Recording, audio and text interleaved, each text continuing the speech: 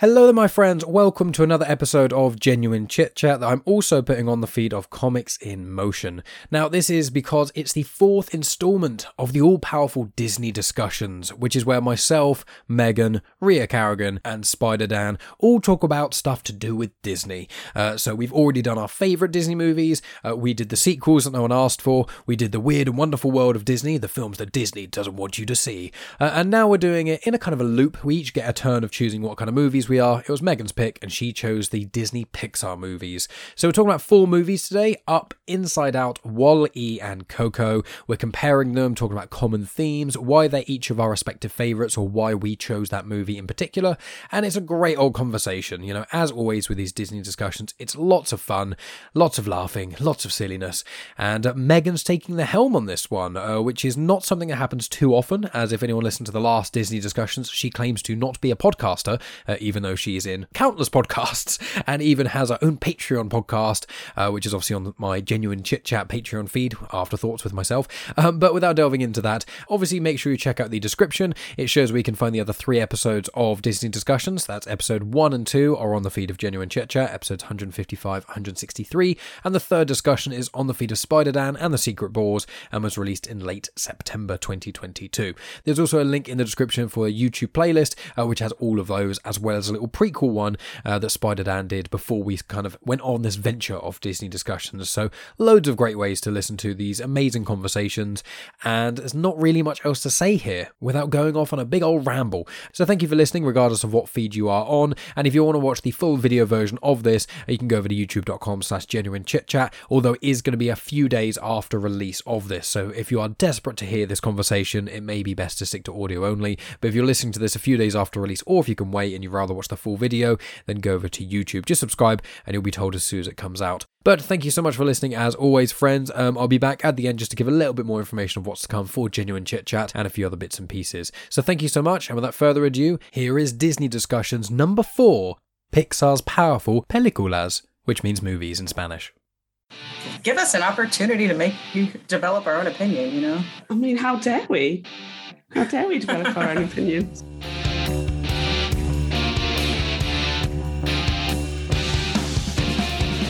Hi everyone, it's Ria, the host of Femme on Film, where our guests and I talk about films made by women, starring women, for women. These are films that have often been overlooked or unfairly derided, or where female filmmakers haven't been given the same chances as their male counterparts. And sometimes it's just a chance to talk about films that we love that happen to be made by women. If you like fun, insightful and patriarchy-smashing chats about film, come and have a listen. Femme on Film is part of the Comics in Motion network and can be found on all your podcast apps.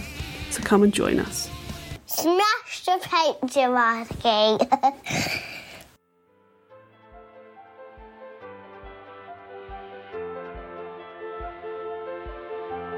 Welcome to Genuine Chit Chat, where we have honest conversations with interesting people. And I'm your host, Mike Burton.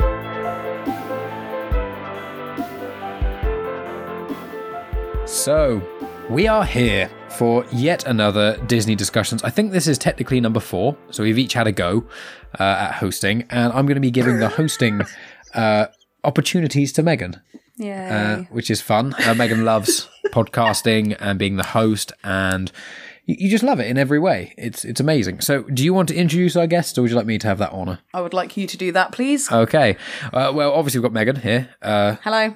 And then we've got Ria. Hi. And then we've got Dan. Hello. Spider Dan. The ever spectacular, ever amazing Spider Dan, to be more specific. Yes. Why didn't me or Ria get a fantastic entrance like Because that? you We two are don't women. need to big ourselves up like That's that. right. We've got enough self-confidence. That's the real reason why. That's the real reason. Men have fragile egos, so we just we need... Me especially. Dan has to give himself compliments because not enough people give him compliments. You need that hype man, don't you? Whereas we're just like, The fluffer. it's badass. Because the spider fluffer. Spider fluffer. Do you know what? I bet there is a spider fluffer for spiders like doing it. Yeah, it's Dan. yeah, Hey. Just if pretty you're big spiders there. not watching the video version of this, I was wanking off 2 miniature spiders with my hands. Off to a good start. Disney wholesome. Exactly. There's no dongs in this one though. No if you wanna hear dongs. that, go to Spider dongs. Spider Dan's. Go to Spider Dan's. dongs. No, Spider dongs. spider dongs and the secret balls. Yes, so obviously yourself should have listened to all the other Disney discussions, otherwise you're a fool. But this time Megan got to decide the topic and she is going to vaguely guide us, and she's got lots of fun facts and information and blah about that sort of stuff. So without further ado, the host of this episode, please take it away, Megan. What's the subject and why did you decide on this one? Well, we're doing Disney Pixar. Mm-hmm. I don't really know how we decided on it. I mean, we've done loads of other stuff, so we just went for Disney Pixar. I think we said, can we watch something that's not shit, please? Yeah. Not too weird in a bad way and not And too not shit. terrible and, soulless. So I guess we'll just go through and say our films. So I chose Coco. That Great was my choice. choice. Mike, what was your choice? I chose, in my opinion, the most underrated Disney Pixar film, which is Wall-E. I love that you think Wally's underrated. Bless you. Most people I know have never seen it. And if Who are you, you friends with? Dan hadn't seen it before. I had, you liar. I'd seen it. I'd seen all of these before. No, I was pulling your leg, but no, a lot of my friends haven't. I think I should have looked it up and then I could have backed this up. I didn't realize I was going to get attacked immediately. It was attack. I'm genuinely really surprised that in your sphere it's underrated. That's really interesting to me, and we'll talk about it when we get to talking to it, because I think that's a really interesting thing that you brought up. So I apologise. It wasn't meant to be an attack. It was I was completely joking. You need not apologise. It was. I'm going to look up while Megan continues with her amazing hosting job. But because these two have to say what films they've chosen because I've just railroaded everything. So I'm going to look up what made what money and try and prove myself right with no evidence on my side. I love that you're making just Megan's job even harder. I have to get back on track. It's like when I did the Comics in Motion. The Comics on Trial. Comics on Trial. And I was the judge and I had to decide, but they kept talking about other things, so I had to be like, can we move on now? You did it when it was we were Dave doing something as well, weren't you? And it was constantly like, come on guys, let's go back to the actual thing we're talking about. So But Calm down, children. Ria, what film did you choose? Inside Out.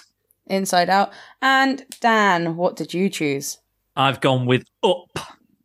Up. Up. Up. Going Okay. up. Hey, up.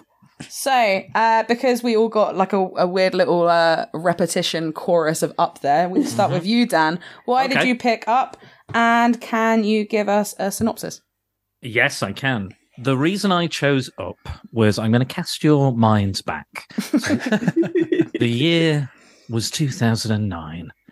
Dan was very much in love. It was a first love. It was a lady I'd had sex with.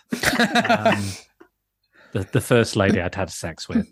Anyway, moving on. We went to see it, and we were enjoying it. I was like, oh yeah, it's Pixar, it's fun. We'll see it. It was in Blackpool, and we were going to do the illuminations after, because that's what you do in Blackpool, because there's fuck all else.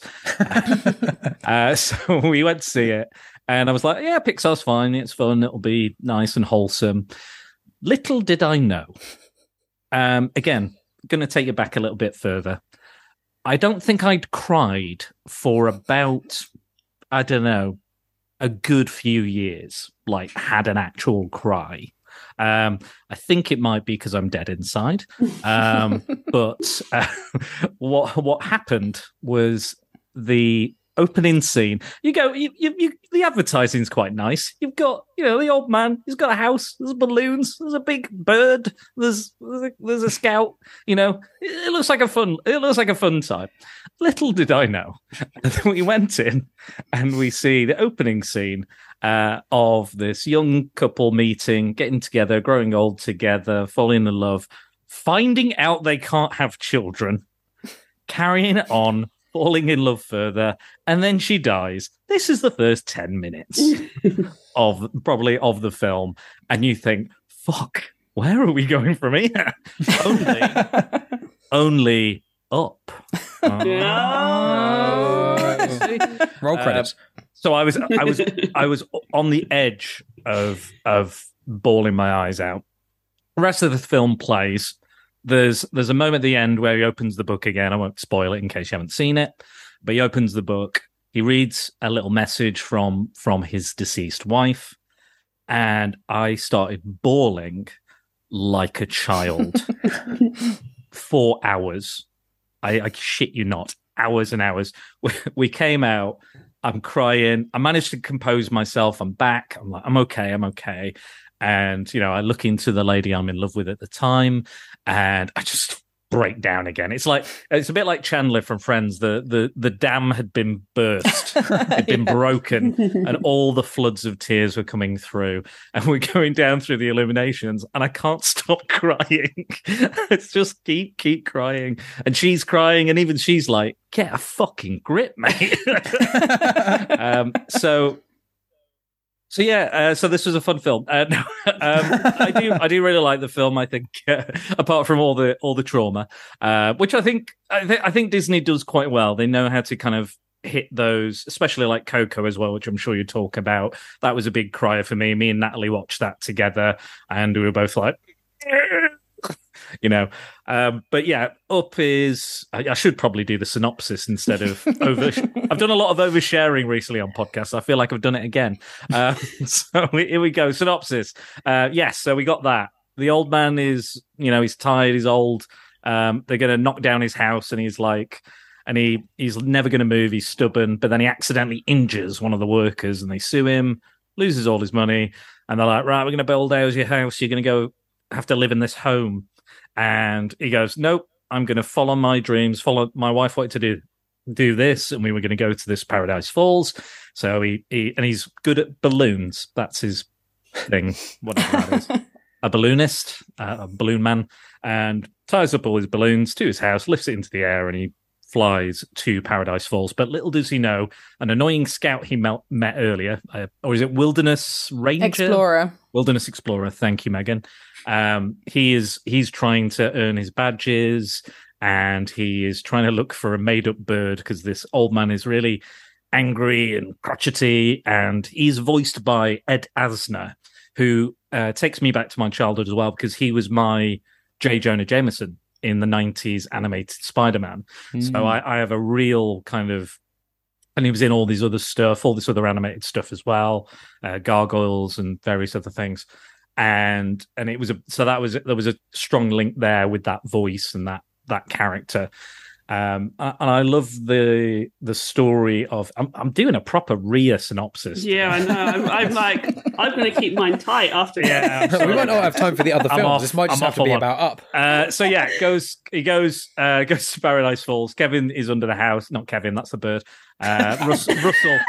So, see, I'm Are you actually channeling me? I feel like I think you so. Are. Should I just leave? Do you want to do both our parts? No. Russell is under the Wilderness Explorer is under the house, and throughout the mission is to get the house on Paradise Falls. And there is an old explorer trying to find who inspired the main characters to go out and have adventures. He's old and he's evil and trying to steal the bird to show, to prove that he's not a fraud. What is this?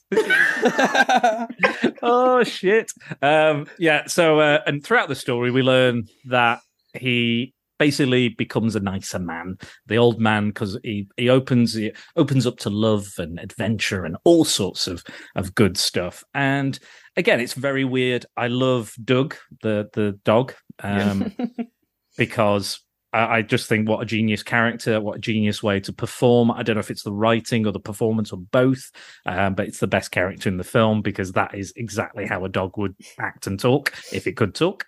But yes, so it's kind of a fun adventure. It's a nice odd a couple of outcasts, odd couple kind of thing going on as well. But I really like it, and I think it's sweet, and it does all the things I want a good Pixar movie to do. Very nice. May I ask, Dan, did you choose this film because it's your favourite, or is it just because it means something to you and it's not among maybe the most famous ones in air quotes. Well, I guess kind of is. Up's pretty famous. Yeah, but I think of like Toy Story and Bug's Life, mainly Toy Story is like the main. Toy Story and Monsters Inc. I think are kind of the air quotes main Pixar movies, as well as Frozen. Yeah, I think it. I think No, probably that's because silly. it touched me in a unique way at a time where I think I was very probably needed to open up a bit more, be a bit more emotional, and I think so. I mean, I like a lot of the Pixar films. Like, I think all the ones we picked are very good, but I think for this one, I think it was that kind of emotional connection, and I think it was just like I was just along for the ride all the way through it. It was. It just had everything I wanted and did all the things I wanted it to do, but surprised me at the same time. But yeah, I think it's a beautiful film, and I think it says a lot about kind of. I think it's got some daddy issues in there as well, which we've talked about before with me, and just before this podcast as well. So I think that that kind of wanting to Russell wants to find his dad and prove to his dad that he's, a man, or he's good. He's trying to prove something about himself. And then the surrogate father kind of comes in. And I like that idea of people find their family. As much as I love my family, I think I have stronger connections with the people I've found in my life, in acting communities, podcast communities, and much, much more. Yeah, absolutely. I think all four of these films, starting with WALL-E, these are possibly my four. Toy Story 3's up there, so like in my top 5, maybe top 6, 7 Pixar films. But I think really starting with WALL-E, this is where we start getting much more mature, adult, interesting, complex themes. And I think we see that in 2008 with WALL-E, and then they just rev that up with Up. They go, actually, people are known as really how they're made. Sometimes they're often made alongside each other or years before and stuff like that. But there's something in the release, the way these are coming out. There's an appetite after WALL-E for more conscious content for people, more conscious films for people to consume. And I think this really fits into that. And I'm with you. I love, how I feel about found family. I bang on about every bloody podcast I'm in. It's one of my favourite things. And this film is absolutely that for me, that bond that, well, we get it first, don't we? We get it at the very beginning between Carl and Ellie. So we see that Ellie's family, in just one small scene at the wedding scene, Ellie's family is like over the top, excitable, loving. There's lots of them. Carl's family is not. We see that they're sat there, they're all very serious. They don't, all very grim looking, even when he's little and broken his arm. So he finds his family. He's at the cinema by himself, which I think is incredibly telling at the beginning. He has gone to the cinema as a small boy by himself. Not a single one of his family is there with him to be interested in what he's interested in, right? When we're kids, we just want our parents to be excited about what we're excited about. Just fake it if you're a parent, by the way. Just pretend that you care, because that means more to a kid than anything else. And none of his parents are there. None of his family's there. And then he meets Ellie. So he finds his family. They just happen to fall in love, and they want to create this family together. They can't have children. They choose not to adopt for whatever reason. So then they're not, he's found his family, then that person dies. He needs to find a new family. He needs to find that new person. He gets that with Russell. And I just think that's really lovely, that it shows that through every stage of your life, you can find your family, you can find somebody you can connect with, you can build those relationships. And I think that's really hard. I think for so many old people, they are lonely and isolated. And I'm not saying we'll go out and find like a wilderness explorer, but I think this shows the other side of that. It shows why he's grumpy and isolated and sad, and why he's the way he is. And it shows that if we just have a little bit of compassion, maybe we can actually make connections with people who are actually incredibly lonely. And I find jumping off that idea is one of the few, not just Disney Pixar, but just animated films where you have an old person who isn't either a villain, a wizard, or dies in the movie. Like, that's normally what happens. Great point. And so he's actually a character who you see grow, and this is a new chapter. Obviously, we're going to be spoiling these films too. Not for the most part, people should have seen them. We tried to spoil the very ends, but it kind of shows. But when the film ends, you kind of feel like he's starting a new chapter. At the start of the film, it feels like he's ending one, and you don't know if that's the chapter or the book that he's ending. But by the end of the film, you realise it is a new chapter, and he seems very old, and they could have, done certain things like they have done with other characters, but they don't. He's quite unique. And I'd say with Up, when I first watched it, actually, which was only about a year or so after it came out, I wasn't that fussed on it. I thought Doug was funny. I thought it was a good movie, but it didn't really connect with me in that sort of way. I mean, this came out, was it 2009 or 2008-ish? So what you said, 2008. 2009. There we go. So it was 13 odd years ago. So, I was just a teenager then. I don't think at that point I'd really been in love fully, or I'd just been in a relationship or two. I hadn't really experienced that. So when I watched it again this time, which is only my second time, it hits completely differently. Yeah.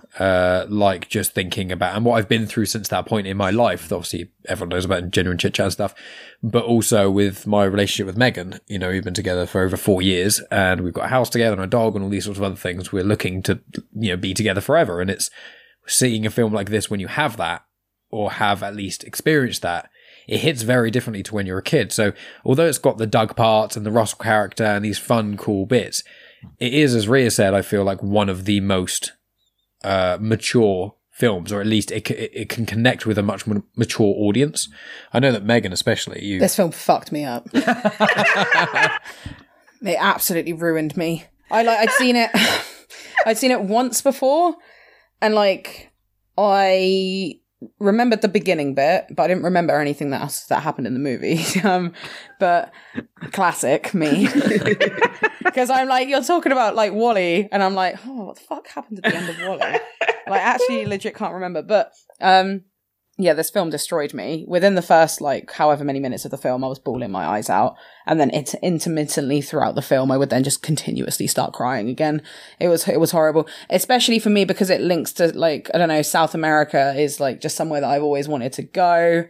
And before I met Mike, my plan was to go to South America and teach English out there for a year. So I just have a connection with that area of the world. Because the mountains are based on some specific landmark. Well, Paradise Falls is in South America. There you go. Or it's supposed to be. But yeah, no, this film, it really cut me. The worst bit for me, where I was proper bawling my eyes out, and this isn't a spoiler because it happens within the first 10 minutes of the movie, is when he goes and buys the tickets to go, and then she dies. I was just I can't deal with that. It was awful. And then every so often in the film, I'd be like, oh, I just remembered. And I'd start crying again. Mike's like, what's wrong with you? You've got Doug on the screen, and then you've got ball. Everyone look at the ball. There's me crying. It doesn't let up though, does it? So you get that at the beginning, and then almost immediately after, you get him accidentally assaulting the person at his house, and you see his world crumbling. And then you start to feel a bit sad when Russell's there, because you're listening as the viewer to what Russell's talking about. Carl, as the character, isn't. He's ignoring it. So you're getting all these horrible, sad hints of poor Russell and his life. And then you get the he thinks it's all over and done with, and he's betrayed Kevin the bird and Russell. So that's sad. And then you get him looking at the book, which is just absolutely devastating. But also, I am in agreement with Ellie. I think people often forget that just life in general is an adventure, and we should see it as such. You don't have to do big things all the time. Just go on little adventures in your life. Lovely, agree. And then you get the end with the grape soda badge. Yeah. It's what are you trying to do to me? And also the end with the house. 6 touch points of me crying, thanks. I don't need that on a Tuesday afternoon when I'm supposed to be working. Have you got time for a quick call, Rhea? Yeah. I've got to go plug in my laptop. Yeah, I think this is a really good film. And us having Willow as well. I already knew. Obviously, you don't need to have owned a dog to appreciate Doug the character. Oh, it made me appreciate Doug the character more now, having owned a dog. Because I was like, that's literally what she'd feel like. Yeah, it's the things like, I don't know you, but I love you. Straight away. Squirrel. The squirrel bit kills me. That's I think that idea of just so simple, so clever, is one of my favourite just jokes in all animation. I think it's so good, that by itself. And rewatching this film, it was a kind of film where I wasn't not looking forward to it necessarily, but it was the one I was kind of least, I thought I'd like the least. I won't be rushing to watch it again because although I didn't cry, there were parts and I was like, my chest is tightening. This is hitting me, but not quite crying enough, but I'm feeling something. And I'm like, yeah, I liked that some of these, they all hit differently in different ways, but I was like, I'm glad they're all like this because then I would have been a mess. I mean, they're all like we've all chosen pretty emotional ones. Like I was a bit like, wow, we've really done something to ourselves here. Yeah, with a running theme of family. Yeah. And Kevin's amazing as well. A heart that hurts is a heart that works. So, beautiful.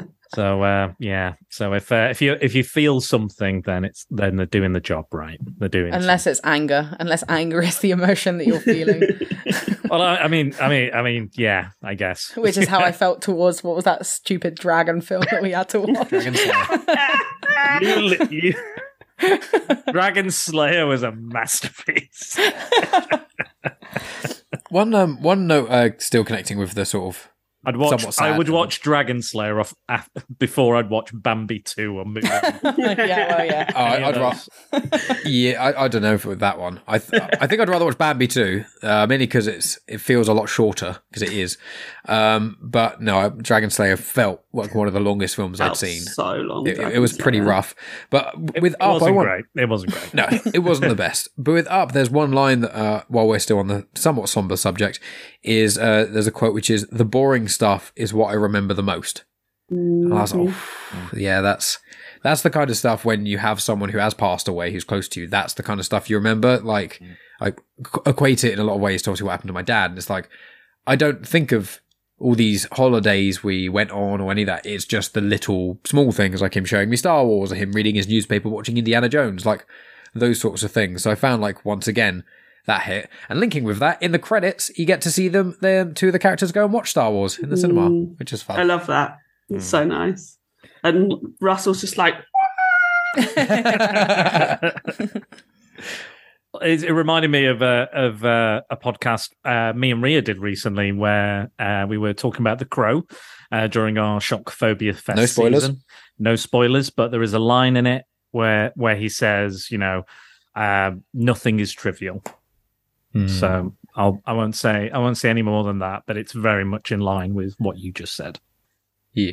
Should we move on to the next movie? Otherwise, I don't think we're going to have enough time. Sorry, guys. But everyone enjoyed Up. Pardon? I said he reared that up. I did. It was a Ria. I pulled a Ria. You pulled a Ria. Okay, well, pulling a Ria. Let's go to Ria and see if she can pull someone else. I don't think I've ever channeled anyone who's succinct before, but I'll try my best. So my choice was Inside Out. So it's released in 2015. Inside Out is about a young girl called Riley, and it's about what happens inside her head. She has 5 main emotions: joy, sadness, anger, fear, and disgust. And they are embodied as small characters in her head who have a control panel. Riley's life is changing. She moves to San Francisco from Minnesota, starts a new school. And she starts to not be the joyful person she's always been, falls into depression. And it's about how the characters inside her head then react to that, how they try to fix her, and what the outcome of that is. There you go. Done. Awesome. So much better than mine. Not better, Dan. Different, exactly. Come on. Shorter. Yeah. And so why did I choose Inside Out? I think this is probably the best Pixar film, in my personal opinion. I think it's such an unexpected film that came from Pixar, in terms of, if you told me that Pixar were going to create a film that's inside an 11-year-old girl's head, it's all these little characters, that's going to deal with possibly the most accurate way I've ever seen anything showing depression in my entire life, I would have been like, what are you talking about? Pixar just cool robots that fly in space and toys and stuff like that.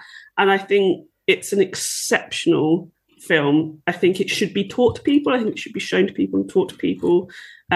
Just the way it embodies depression. It shows how depression manifests. I think it's got incredible messages for parents.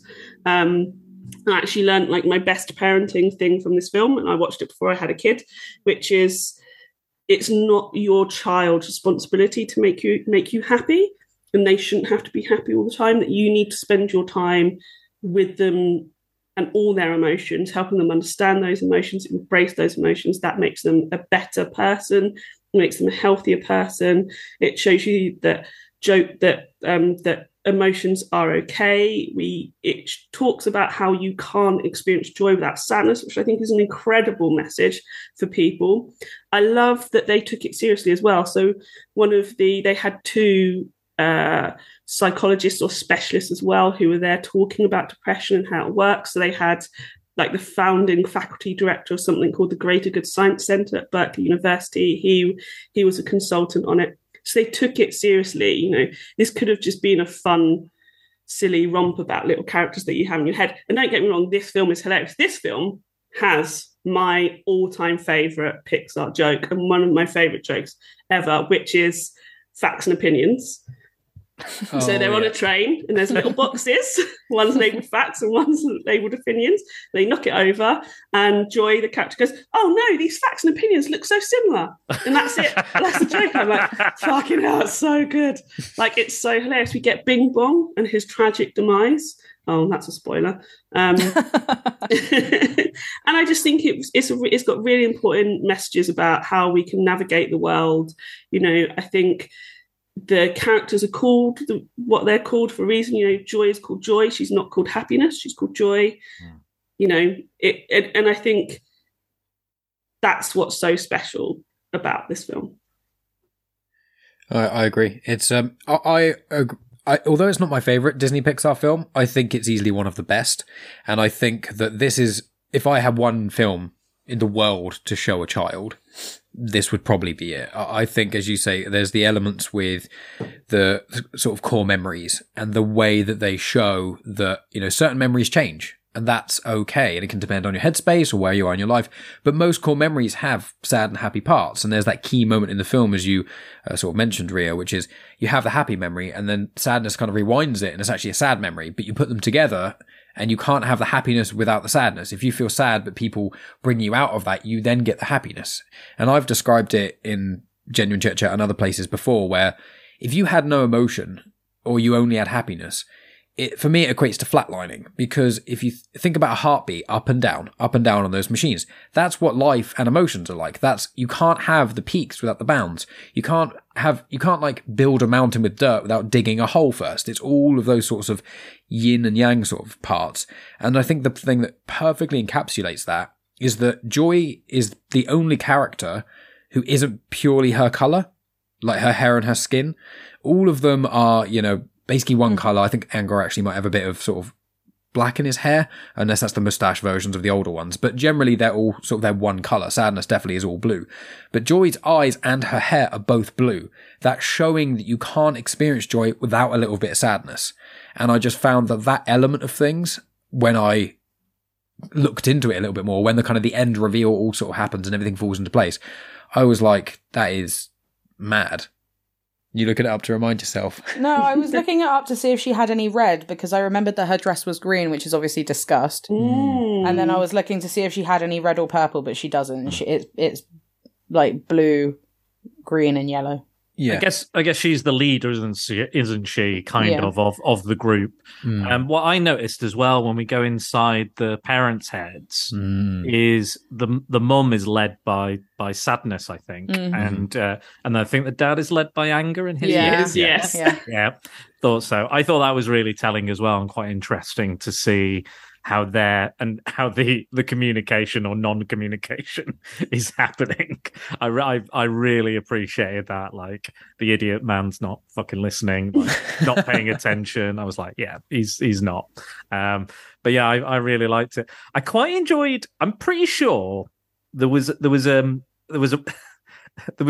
gay joke, but not like a slur or anything like that. And she's talking about like bears in San Francisco, and she's like, "Oh, there's no bears in San Francisco," and I'm like, is this like a gay joke that the staff have snuck past Disney?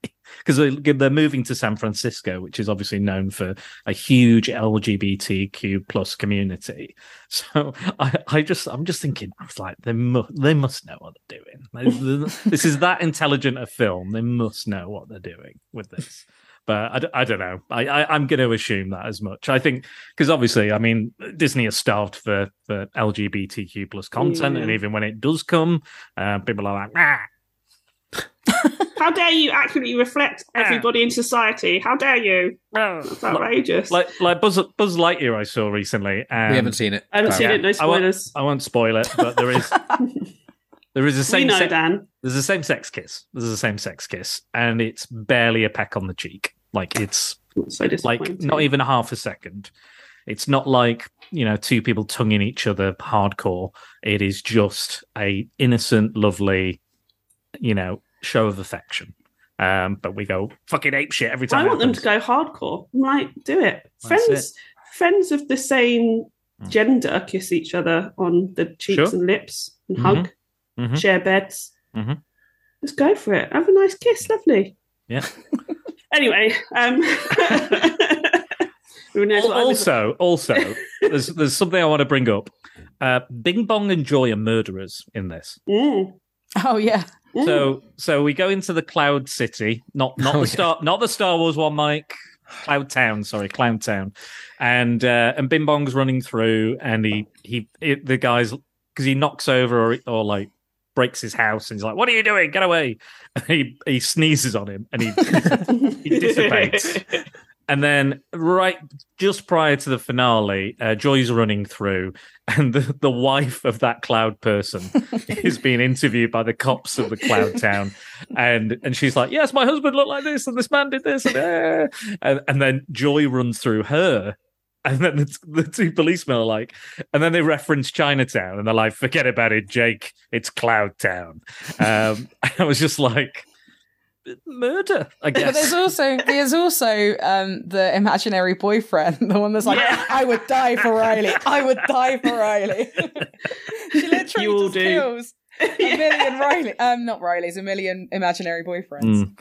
I'd like to know where she's the villain. She's 100% the villain. She makes Riley depressed, and then she just murders everybody in her imagination. And she's really mean to Sadness. She's so mean to Sadness. Stand in this circle and don't leave. But that's so good as well, right? Because that's a really funny moment. And she says, "Stand in the circle and don't leave." But also, she's saying suppress an emotion, and people who are struggling do that, or people who want to pretend to the world that they're okay do that. They go suppress the sadness, put that in a little box, put that file it away, and just pretend to be happy all the time.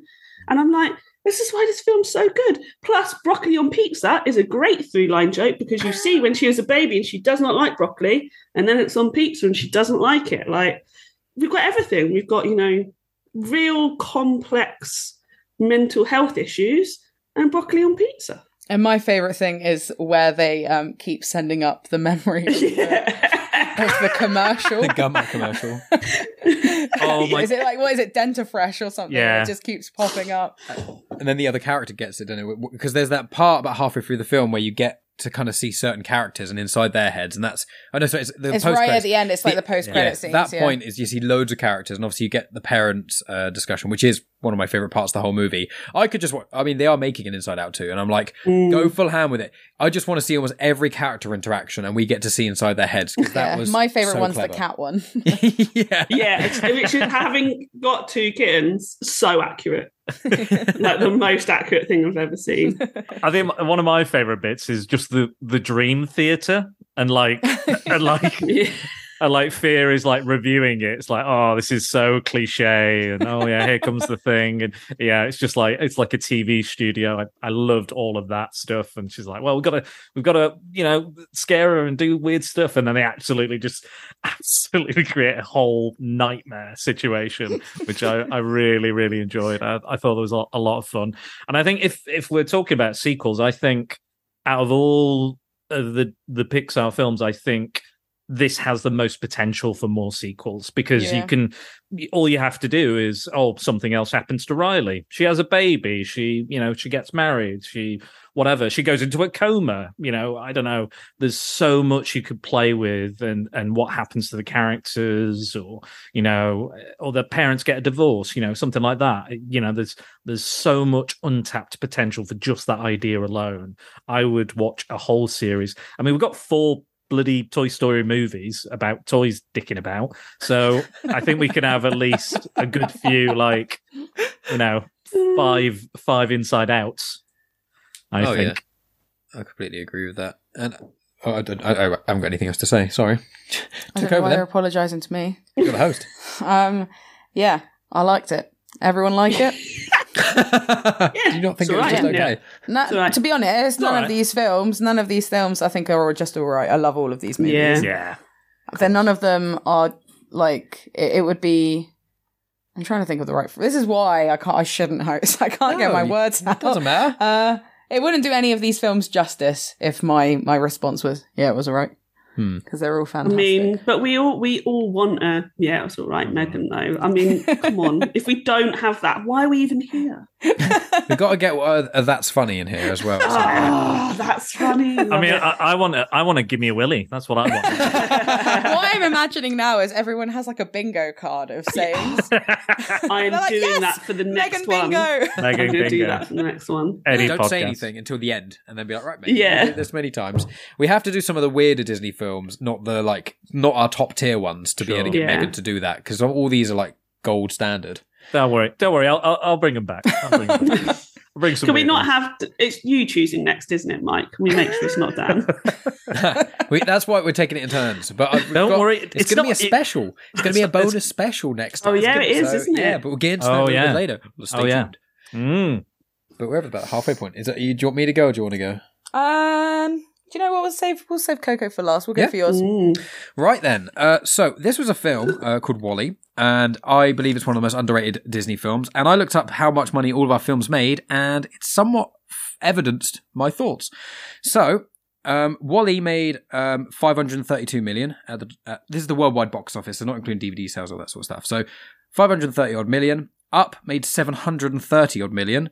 Inside Out 850 odd million, and Coco nearly 800 million. So this made almost half of your films, at minimum 200 million difference. So this is much lower, and I compared it to I just looked at a list of how much money Disney Pixar films have made, and this is among the bottom 5. Wow, is it really? Yeah, Bugs Life and Toy Story 1 both made 350 odd million, but they were made when cinema tickets were cheaper, so I don't know if you adjusted that, how that would affect things. They would go up in inflation. Yeah. Yeah, exactly. Yeah. So I don't know if that's been adjusted, because if it hadn't been, then it would actually be higher. But obviously that was also the studio starting out and things, so who knows? Or the partnership between Disney Pixar. And then the Cars movies, Cars made less, and then so did 2 and 3. So apart from those, because they're shit. Cars 1's all right. Cars 1 is fantastic. Yeah, but I've not. I don't. Yeah, I would say, but it I is. enjoy it. It is just a remake of Doc Hollywood, though, isn't it? I don't know what Well, that I've is. never I seen mean, that, so Doc in my Hollywood. eyes. You've never seen Doc You need Hollywood? to I've see never even heard of it. I've never heard of it. You need to either. see Doc Wow. Hollywood. Doc Hollywood is a classic. Awesome. Yeah. Like We'll think- Michael J. Fox in his prime. Yeah. He wants to be a plastic surgeon, get stuck in some backwater town. He learns the true meaning of found family. Yes, there we go. There we go. But yeah, so it's among the least popular Disney films. It's basically the money shows that between half and a quarter of the amount of people went and saw this than these other movies, which is quite massive. So I believe this is probably the most underrated Disney film, because aside from Cars, as we've said, which I think first Cars is pretty good, but it's not amazing, and I haven't seen the other two because I have no interest in Cars sequels. I just feel like this film does things a lot different. It took a risk. Obviously, it's very sci-fi-esque as well, which probably helps because, you know, I like this little indie film called Star Wars. I don't know if anyone knows about it. But with this film, it's funny because before I watched it, I didn't watch it at the cinema. This was around the time that I stopped going and watching Disney Pixar movies at the cinema, because I was like, I'm a teenager now. I'm too good for this. I want to watch cool films, even though these are amazing. So I watched this years later. So young. I know. So I watched it years later on DVD or something like that.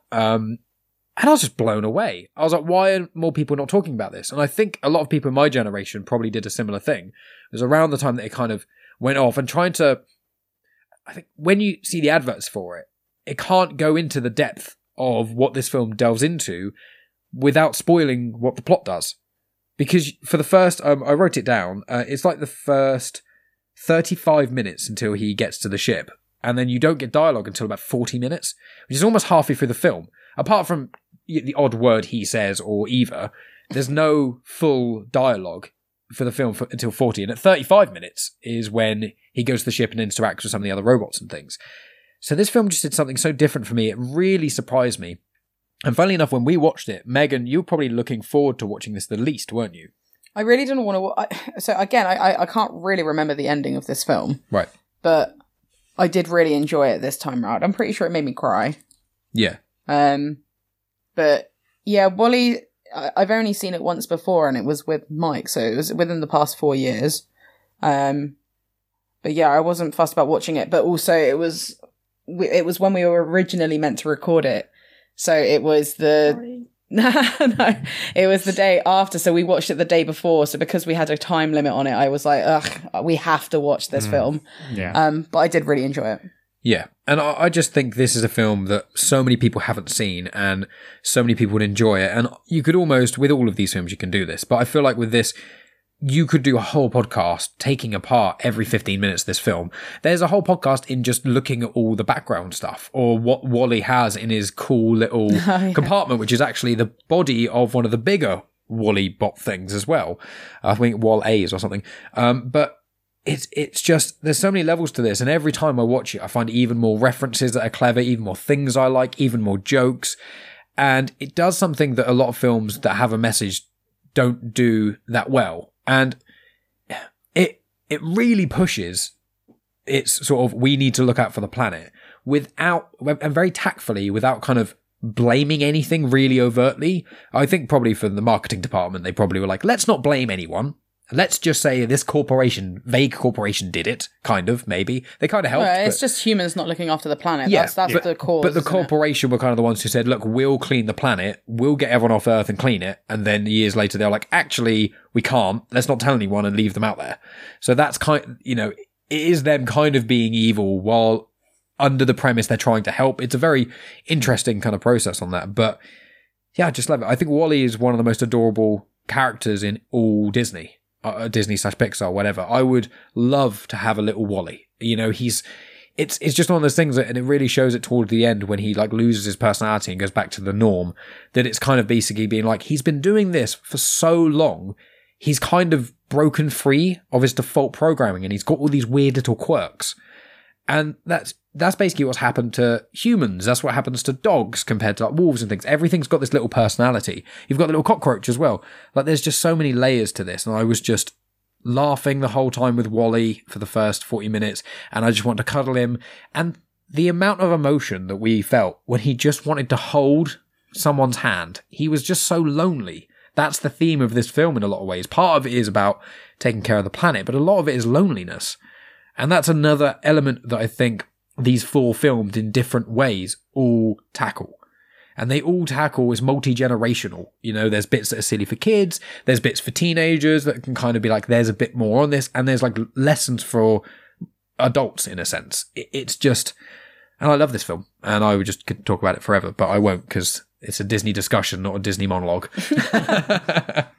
Sorry, you've already had one of those today. Well, now they've had two. Oh, I didn't give a synopsis, did I? Okay, no. Very briefly. Oh my God, no, you didn't. No, I didn't. There we go, I did one.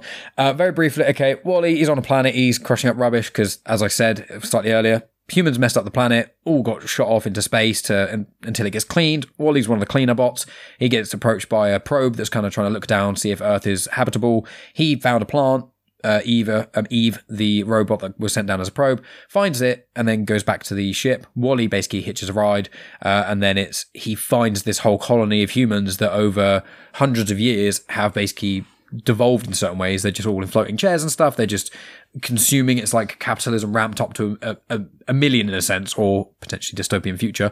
And then it's basically them trying to beat, spoilers, an evil computer, basically 2001: A Space Odyssey, and basically trying to get them back to Earth and get humans back to the way they were. But inadvertently, Wally just wants to hold Eve's hand and is just looking to save his friend. He doesn't even really understand the importance of this little plant he found. He just thinks it's cute and nice, and he's so just wants innocent. to add it to his collection. He's just so innocent. He's almost like a child, but who's a robot in a sense, but all the kind of best qualities that we strive for. And it's just that adventure of him trying to find love, basically, or just companionship more than anything, just to have someone to hold. And in doing so, because of his core personality of being so good, he saves essentially the entirety of the human race. And it's just a pure story of how small acts of kindness can change the world. And I just love it. That was lovely. Thank you. It's a lovely Very film. good. Very good. Yeah. Choose someone to talk, Megan. All right. Go for it, Dan. I'll be honest. I think out of the four, this is probably my least favorite, but it's not bad. I don't dislike it. I just don't like it as much as the others, which is fine.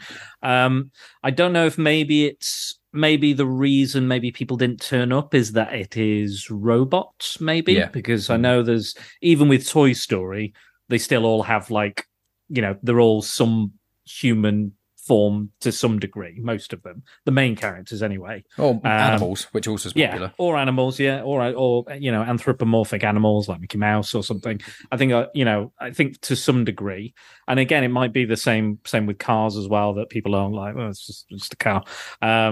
But yeah, I think I actually prefer the first part where it's like it's post-apocalyptic, because that's my jam. I want to be there after the apocalypse, just going, why am I alive? Collecting nice little trinkets and things. Yes, all of these things. I'm like that guy in the Twilight Zone. He collects all the books. I think I prefer the almost silent movie aspect to it. I liked that, he's going around, he's doing things, and he's just kind of living his kind of hermit life. But like you said, he's watching these movies, he's holding hands and stuff. That was really touching. It was a really touching description, actually. Very well done. I like that. I think, it's fun when they get onto the ship, but I do feel like it's a little bit of like, it's well-meaning, but I do think it comes across like fatties. Yeah, a little bit like, look how fat they are. Oh, they're dead fat. Isn't fat funny? And I was like a bit like, the message is good. It's fine. It works. I don't think it's too preachy or anything. I think it toes that line really well. I think my favorite part of the film is where they're kind of like dancing in the stars, and he's got the fire extinguisher. And I think the love story is kind of, I find it very relatable, how he almost like she sees him as a nuisance and then eventually kind of warms up to him. I guess that is quite relatable to me. But I quite like that. And I think it's a nice love story. I forgot how gun happy she was. It was like, I love she was like literally the slightest noise or movement or wind.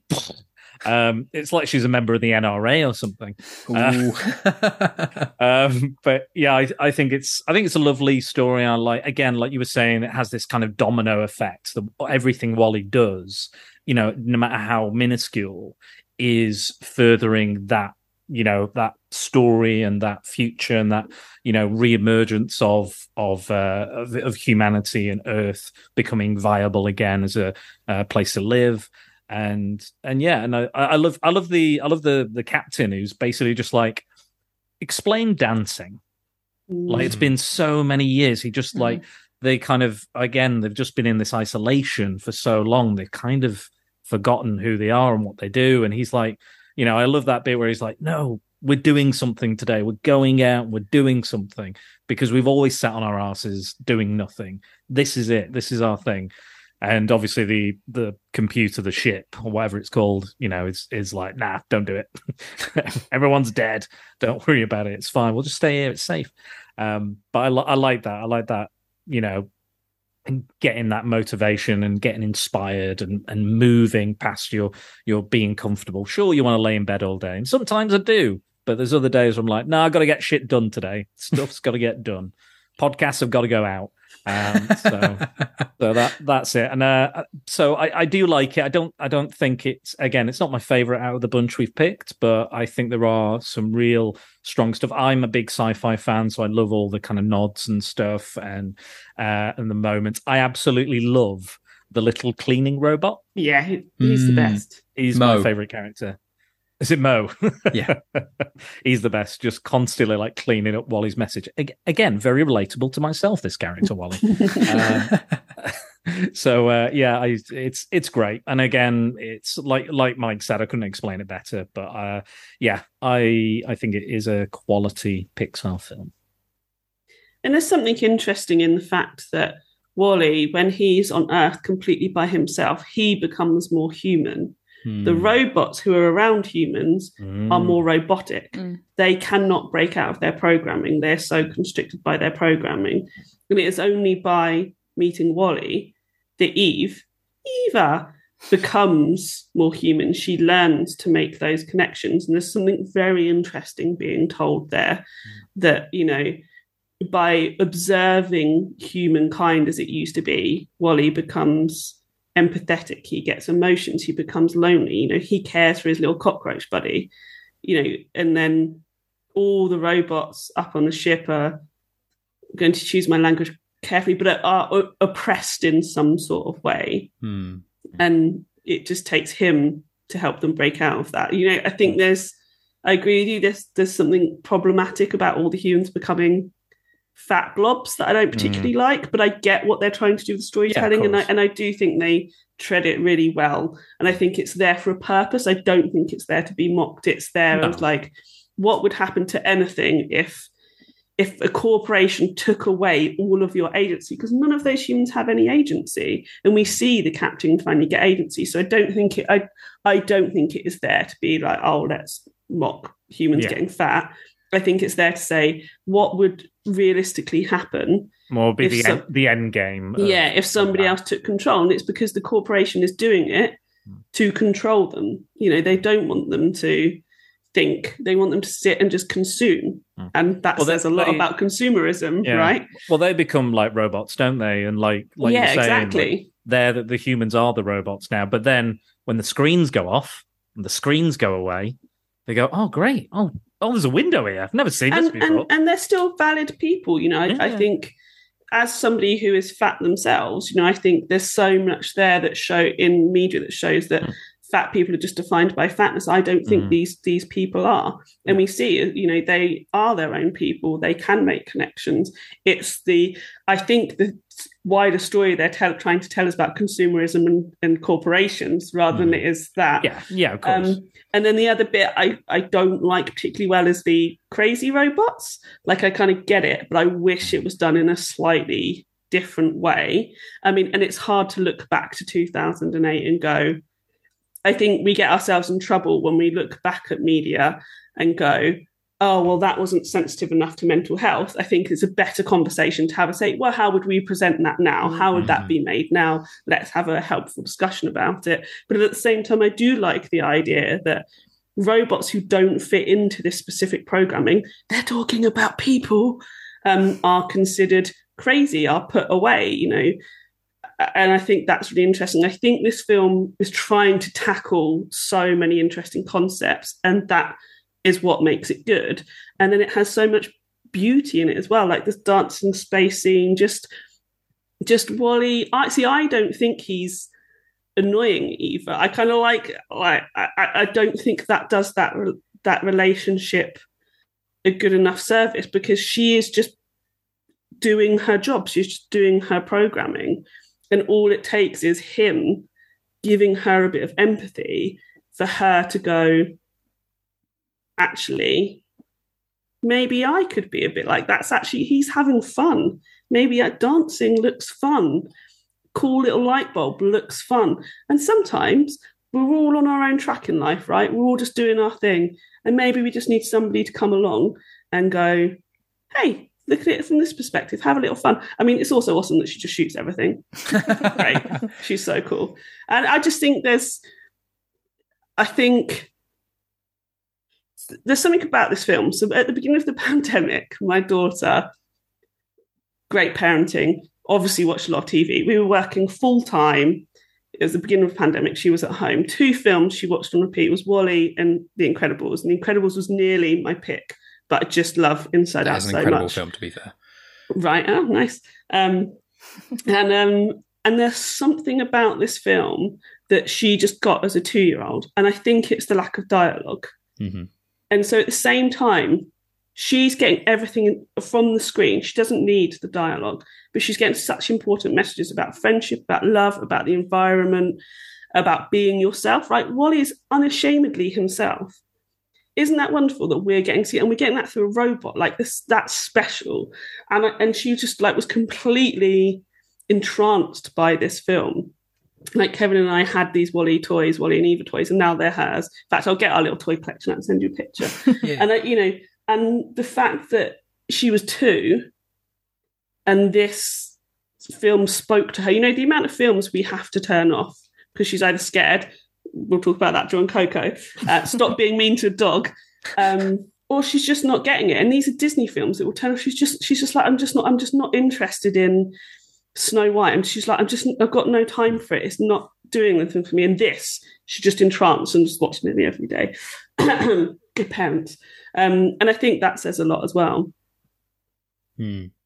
I also wonder, I agree with that. I want to read a little quote linking in with something that Dan said. I know we're slowly running out of time and I don't want Megan's pick to be taken off, but I'll say there's 2 things I want to say. One of them is a quote from the captain, which is, "But I don't want to survive, I want to live." Mm-hmm. And I think that's very important because I've said before, you get certain individuals who, they never really seem to have fun. And I'm not saying fun is everything in life, but it's all about balance. It's one of the reasons I love that little indie sci-fi film, is because it's all about balance. That's the key message.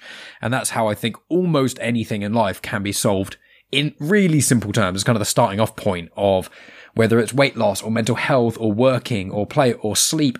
Every element of one's life starts with the question of balance and moderation and finding the right amount of X and the amount of Y and that sort of thing. And so I find that I don't want to survive, I want to live really speaks to that. And a lot of people are surviving instead of actually living. And the other thing I want to say before we get into Megan's pick and Megan's opinion on this is I wrote down some connections that I thought were quite interesting between these 4 movies very briefly.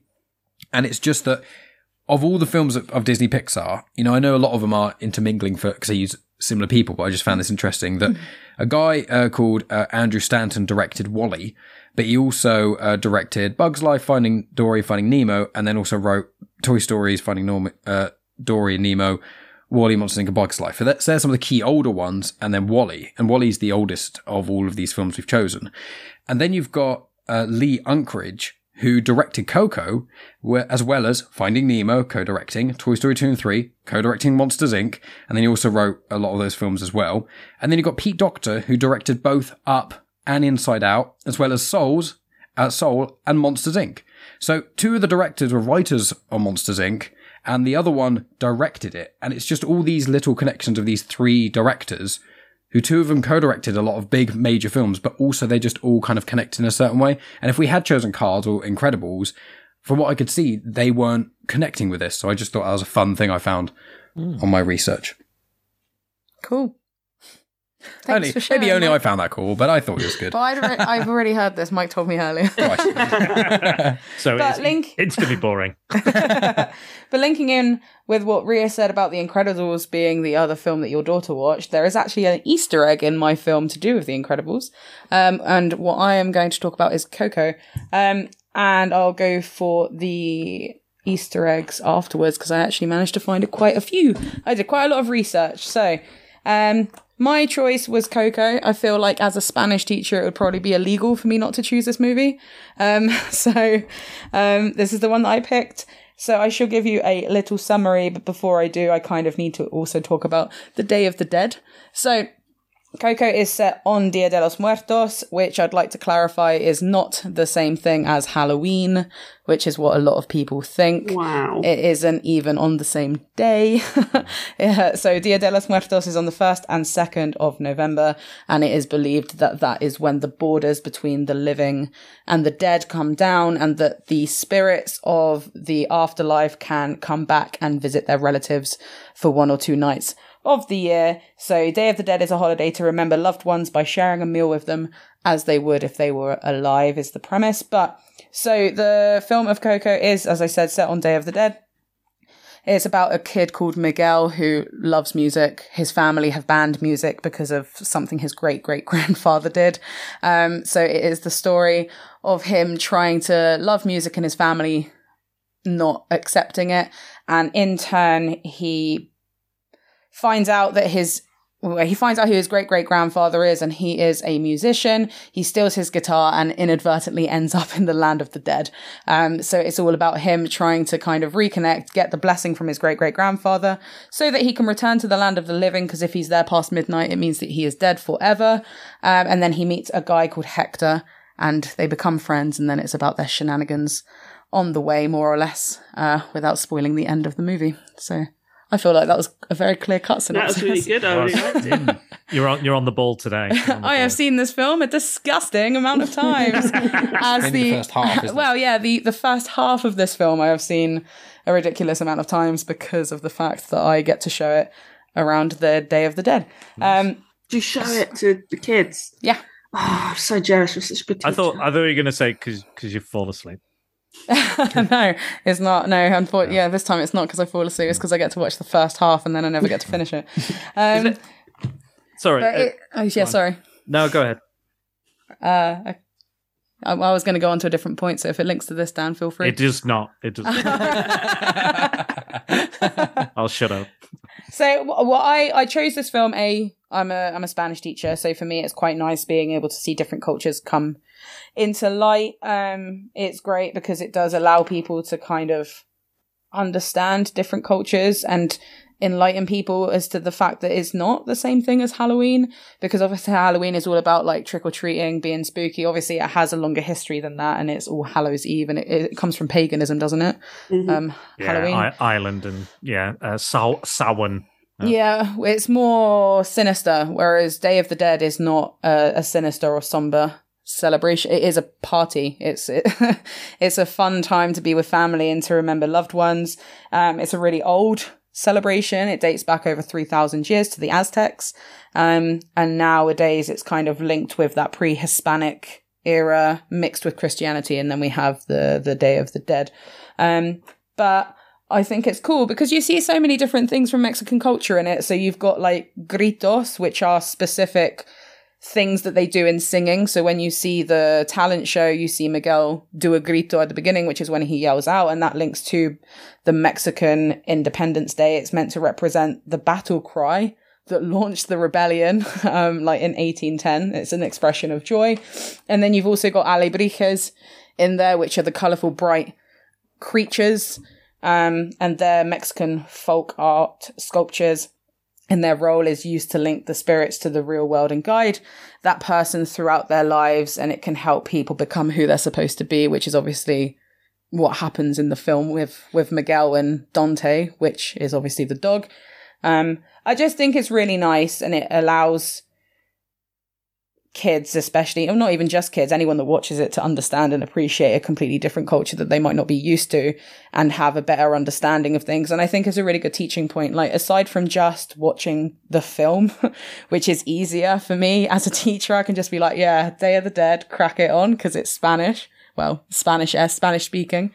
I always do a lesson about the Day of the Dead as well. And I distinctly remember a couple of years ago, I was talking about this, and I kind of link it to like my grandparents, and I'm like, I'm obviously don't celebrate Day of the Dead because it's not my culture, but there are lessons from it that you can take. So like, obviously Day of the Dead isn't about being sad that your family members are gone. It's about remembering them and learning from them and passing it on to future generations and appreciating and remembering the happy things that those people did. So whenever I taught this lesson, I'd always be like, like when I think about my nan, I don't think of the fact that she's not here anymore. I think of the fact that she would drink a little bit too much wine on Christmas and would spill gravy down herself and stuff like that. And I remember a couple of years ago, one of my students suddenly getting really like, you could see physically he was sad. And it turned out that he was going to his nan's funeral the very next day.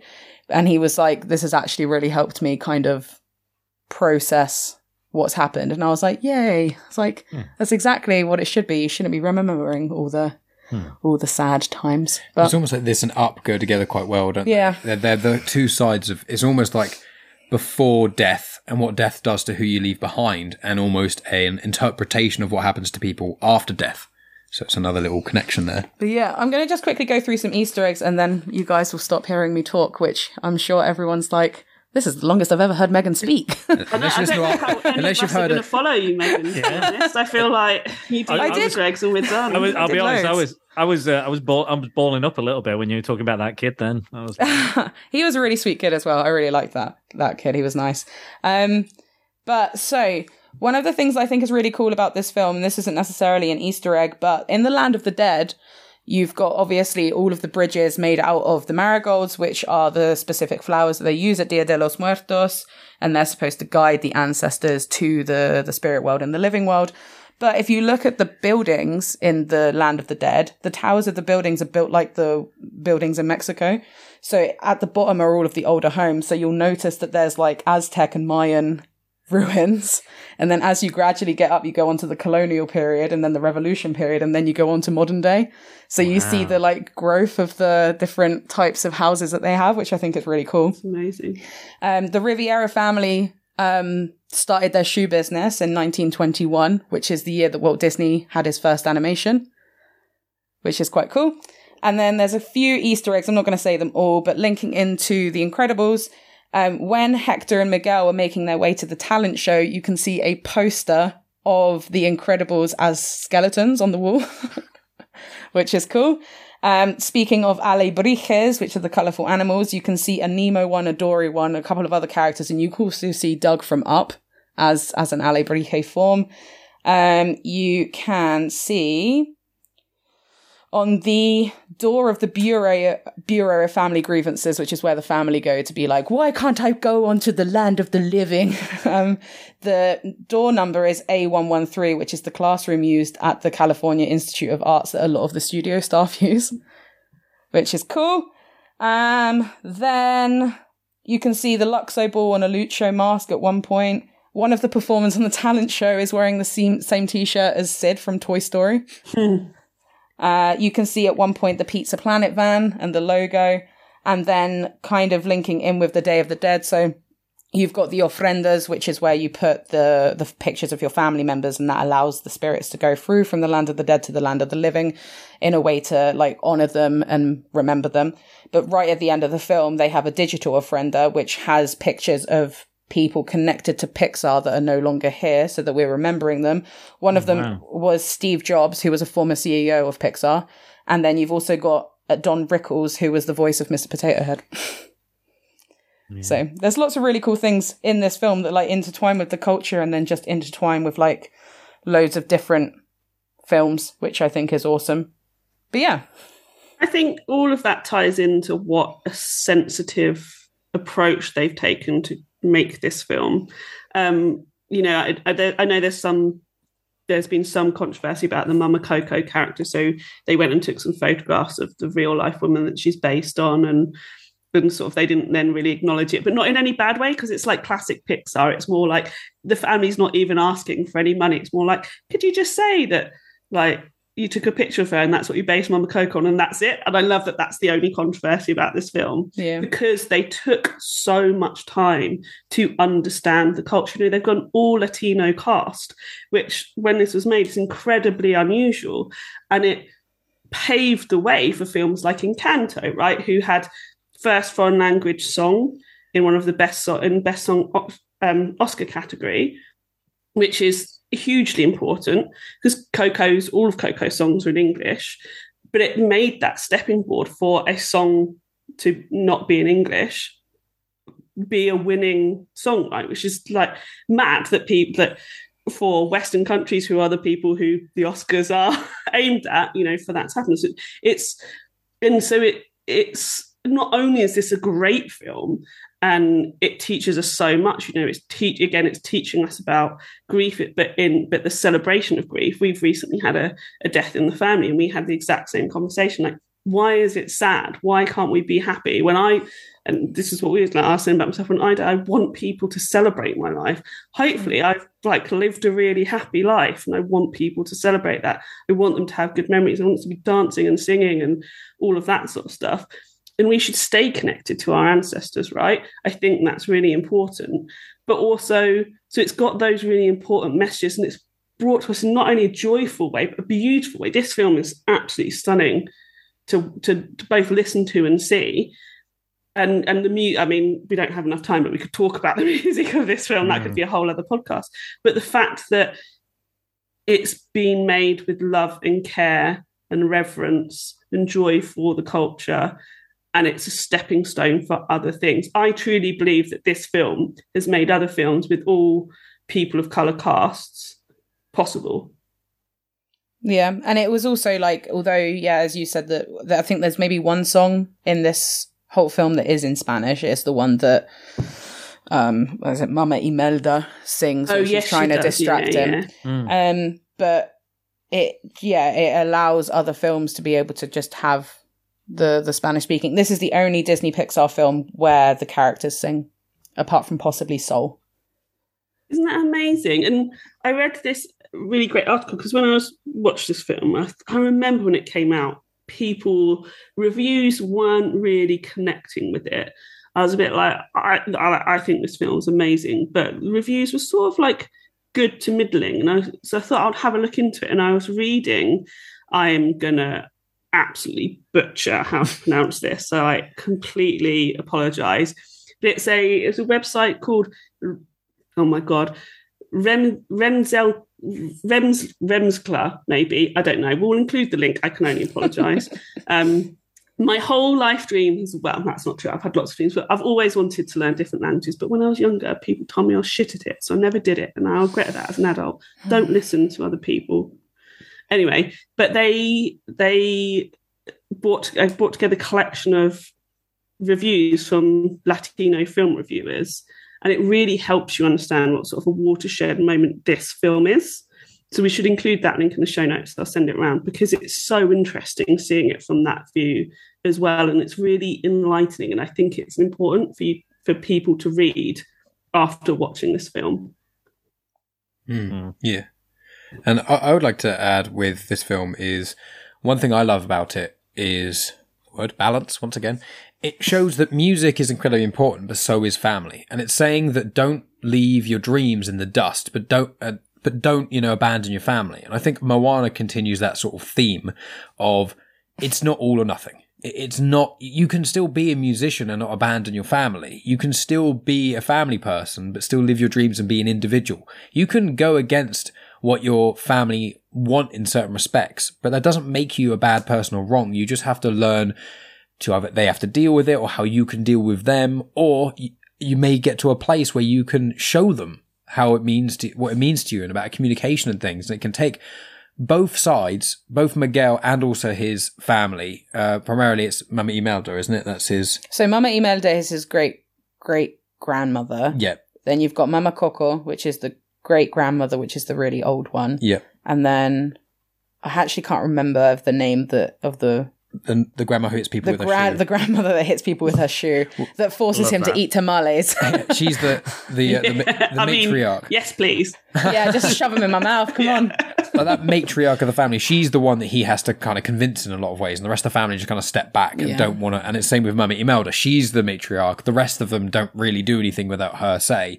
And Encanto, I think, plays with this a lot as well, which is that whole thing of a family doesn't have to split apart due to a disagreement, but both sides have to kind of make way, even if you are in the right in theory, like Miguel, who is by watching this from the perspective is, he's right in a lot of ways. He's not right in every way, but he is right that music's important and you can learn lots of things, but he's got tunnel vision to a point where he is wrong about something he thought.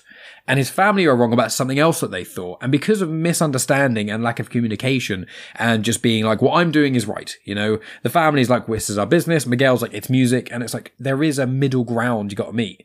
And it's compromise in certain ways without losing your identity. And I think that's what Coco does really well in this. And I think it links up with Up as well, even further, with the sort of, afterlife and all those sort of elements of things.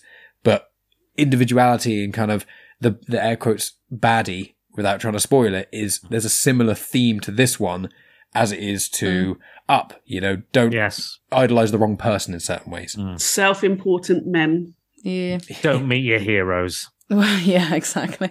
I really liked, like you were talking about Easter eggs there, Megan, and I really liked that Frida Kahlo as a big part in this, which I absolutely love. I love the performance they give and everything. It's like, does it need this? Fire! And it's on top of a papaya. She is, and then there is a skull, and she's also me, and all this sort of stuff. And it's is it too obvious? And that's my favourite bit. There's milk, and it's from my breast, and all this whatever.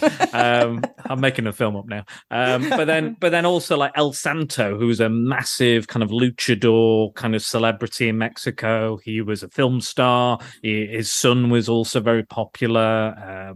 Which El Santo means the saint, which I learnt. It does. Even I'm learning Spanish, bringing in the culture.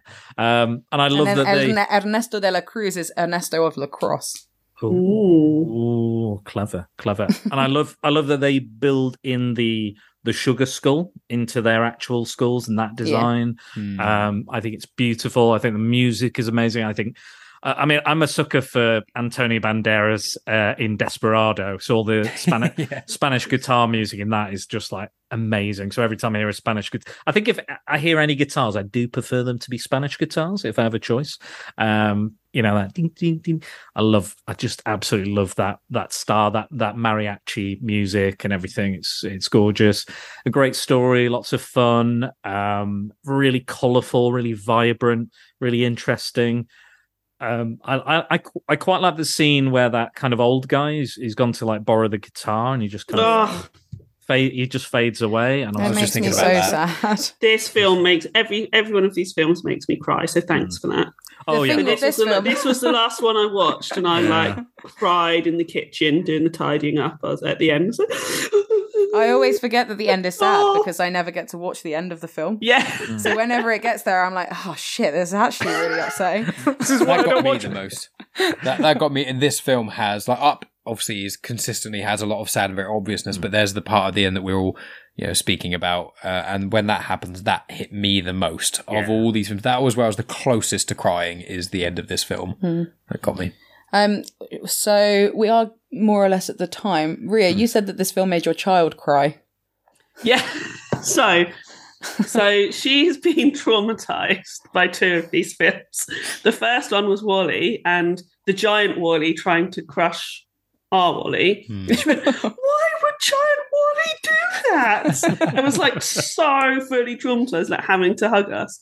And she's watched Coco before, so I was like, I'll put it on with her. It'll be a nice Sunday afternoon. And then as soon as they're mean to the dog at the beginning, I don't like it. It's too scary. Turn it off. And I was like, oh, you've watched this before. She was like, they're so mean to the doggy. And I was like, oh, Jesus, right, okay. But she just wasn't having any bit. Don't be mean to Poor Dante. I know. He's such a cute dog. Another very, very good boy. Yeah, he is a good boy. Good boy. Is there anything else you want to add, Megan? I don't think so. I think that sums. I think, that's it. Those words made no real sense, but you get what I mean. Nice little sum up.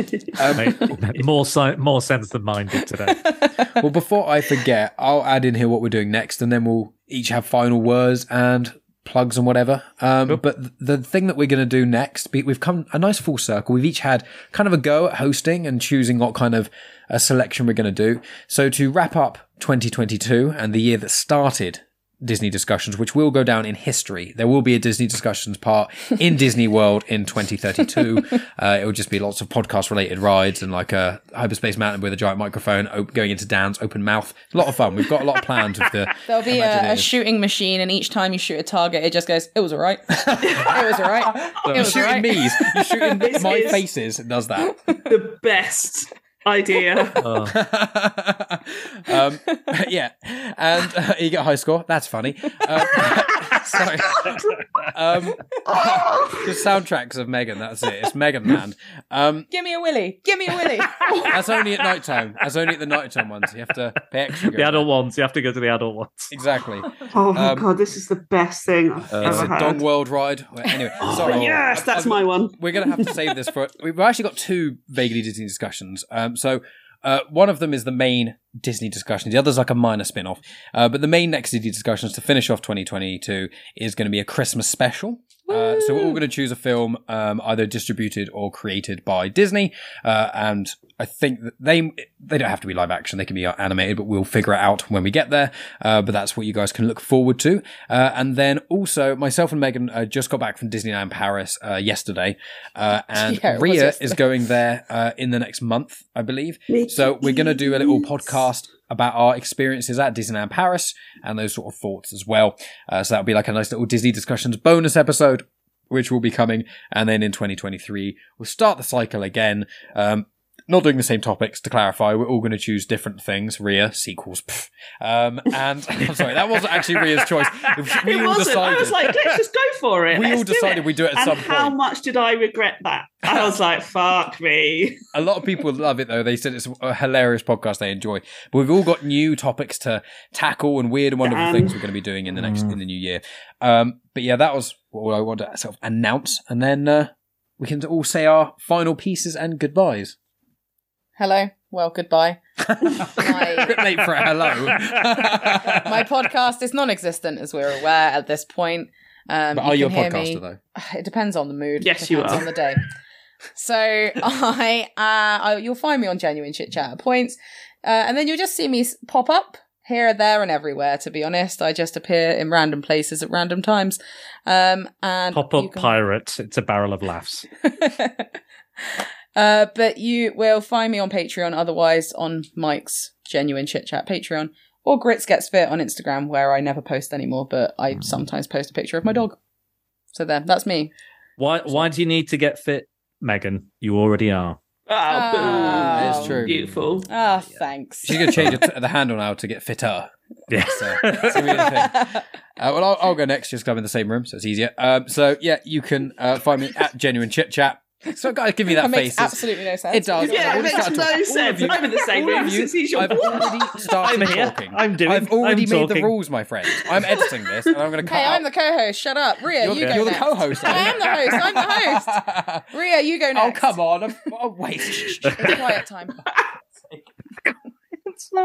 Is that what you say to the kids at This school? is it. This is it, though. This is how Quiet you. This is how you're paying for it now, Mike. You're paying for it. This is it. And Do you can know pay for this on what? Patreon. I'm going to let Mike go first because he's excited. Let's keep him going. And I'll be really quick when it gets to me. Yeah, and I didn't want to go last because I want to be more about our guests. That's kind of why, but I didn't want to say it 'cause it don't sound like a Hurry bitch. up, just Suck up to go. us now. You can find me on Instagram, Twitter, and on Facebook at Genuine Chit Chat. You can also find a video version of this on YouTube, which I probably should have said at the start, but oh well. Obviously, my laptop's been a bit busted recently, so sorry for lack of video stuff. But go on YouTube, there's loads of things. It's all in playlists. Listen to my Star Wars podcast, listen to all the other episodes of Genuine Chit Chat. And on my YouTube channel, there is a playlist for Disney discussions, starting with Dan's sort of pilot episode, which he did by himself before we even decided we'd do Disney discussions, but it kind of sparked a lot of the ideas. So that you can listen to that and then all our other Disney discussions. And as Megan said, the best way to listen to Megan, from my perspective, is at patreon.com/genuine chit chat. For as little as £1 a month, you get access to hours and hours of additional content. And in spooky season, there's a new episode almost every other day, that we've been doing, lots of recording and stuff. So that's basically it from me. So moving on to Dan. Spider-Dan and the secretballs.com. Check it out. Good shit. Boom, done. Well done. Wow. Well done. I do want to clarify a point that Mike made, which was when he said the first Disney discussions was Dan just by himself. It's not Dan sat in a room talking about Disney films. Yeah. Although I want to see that. So come and find me at Ria Carrigan on Twitter and Instagram. Keep an eye out for what's happening with Femme on Film. Femme on Film is changing. It's becoming a collective. Some awesome co-authors, co-hosts. It's going to be amazing. So come and join us in the new year. Excellent. Thank you, everyone. This has been Disney Discussions. Cheers. I love it. I love it. I love This it. is why I shouldn't be allowed to host. I'm too fucking awkward. No, Oh, you that was great. I like that. And that is the end of the podcast. Thank you so much for listening, all of you wonderful listeners on the feed of Comics in Motion or on Genuine Chit Chat. I hope you have enjoyed this with Megan as host. Please let us know how great of a job she did, because she doesn't think she did a great job and she still doesn't believe she's a true podcaster, whatever a podcaster means anyway. But obviously, please check out the multiple other episodes of Disney Discussions. I have put in the description where they are found, 2 of them on the feed of Genuine Chit Chat and 1 on the feed of Spider-Dan the Secret Balls, or all of them on YouTube in one easy to find playlist because it's in the description. Also, Ria did mention at about 1 hour and 15 minutes a Latino review site, so I've included a link in the description to that where some Latino film critics review Pixar's Coco. Lots of fun there. And obviously make sure you check out Spider-Dan and the Secret Balls, obviously on its own feed in itself, and make sure you check out Ria's show Femme on Film on this very feed of Comics in Motion. I've been on there along with Megan to talk about Marie Antoinette, so have loads of other people, so just type in Femme on Film wherever you listen to podcasts and it should show up for your listening perusal. Obviously, links are in the description to Ria on Twitter and Instagram at Ria Carrigan, as well as Spider-Dan the Secret Balls website, as well as his social media, which is slightly different, as well as Megan's Instagram at GritsGetsFit, or you can listen to her at patreon.com/genuinechitchat. For as little as £1 a month, you will get access to the huge amount of Afterthoughts episodes where Megan puts me in my place, says many funny things, and has some interesting perspectives on a ton of movies. We've done Harry Potter, we've done Star Wars, we've also done indie films, we've done musical performances we've seen live, we've even talked about road trips and stuff, so a wide variety of ways to hear Megan's voice.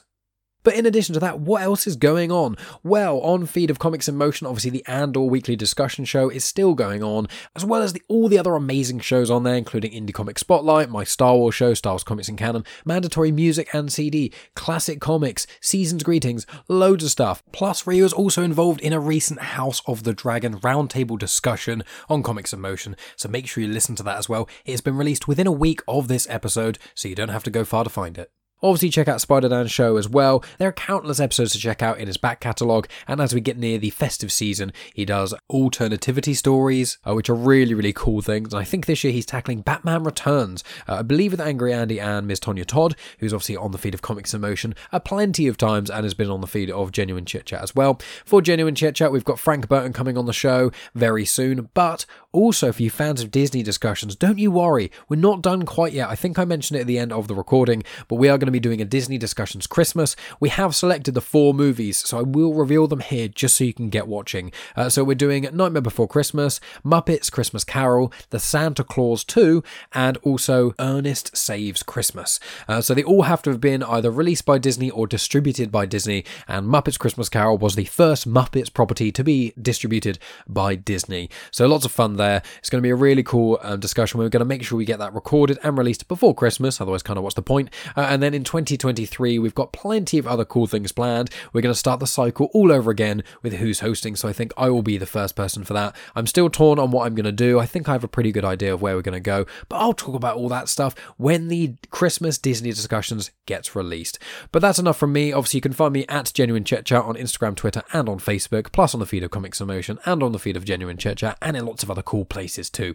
So thank you for listening. As always, the 4 of us hugely appreciate it. We hope you have a wonderful time this November, and we'll speak to you for the Christmas Disney Discussion special. Hello, Spider-Dan here of the Spider-Dan and the Secret Balls podcast.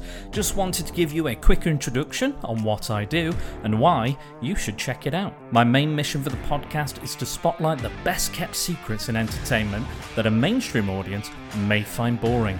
I have various guests from all walks of life, including friends, family, comic book professionals, and actors, while also doing the odd solo podcast and Patreon YouTube video here and there. If you like entertaining and informative discussions and are sick of content creators covering the same old MCU and Netflix programming, take a walk on the wild and the weird side. Swing over to SpiderDanandTheSecretBalls.com for all the information you may need, such as links to the podcast, social media accounts, and how you can support the podcast. That's SpiderDanandTheSecretBalls.com. That's BORES. Thanks for joining me, and as always, prepare for prattle.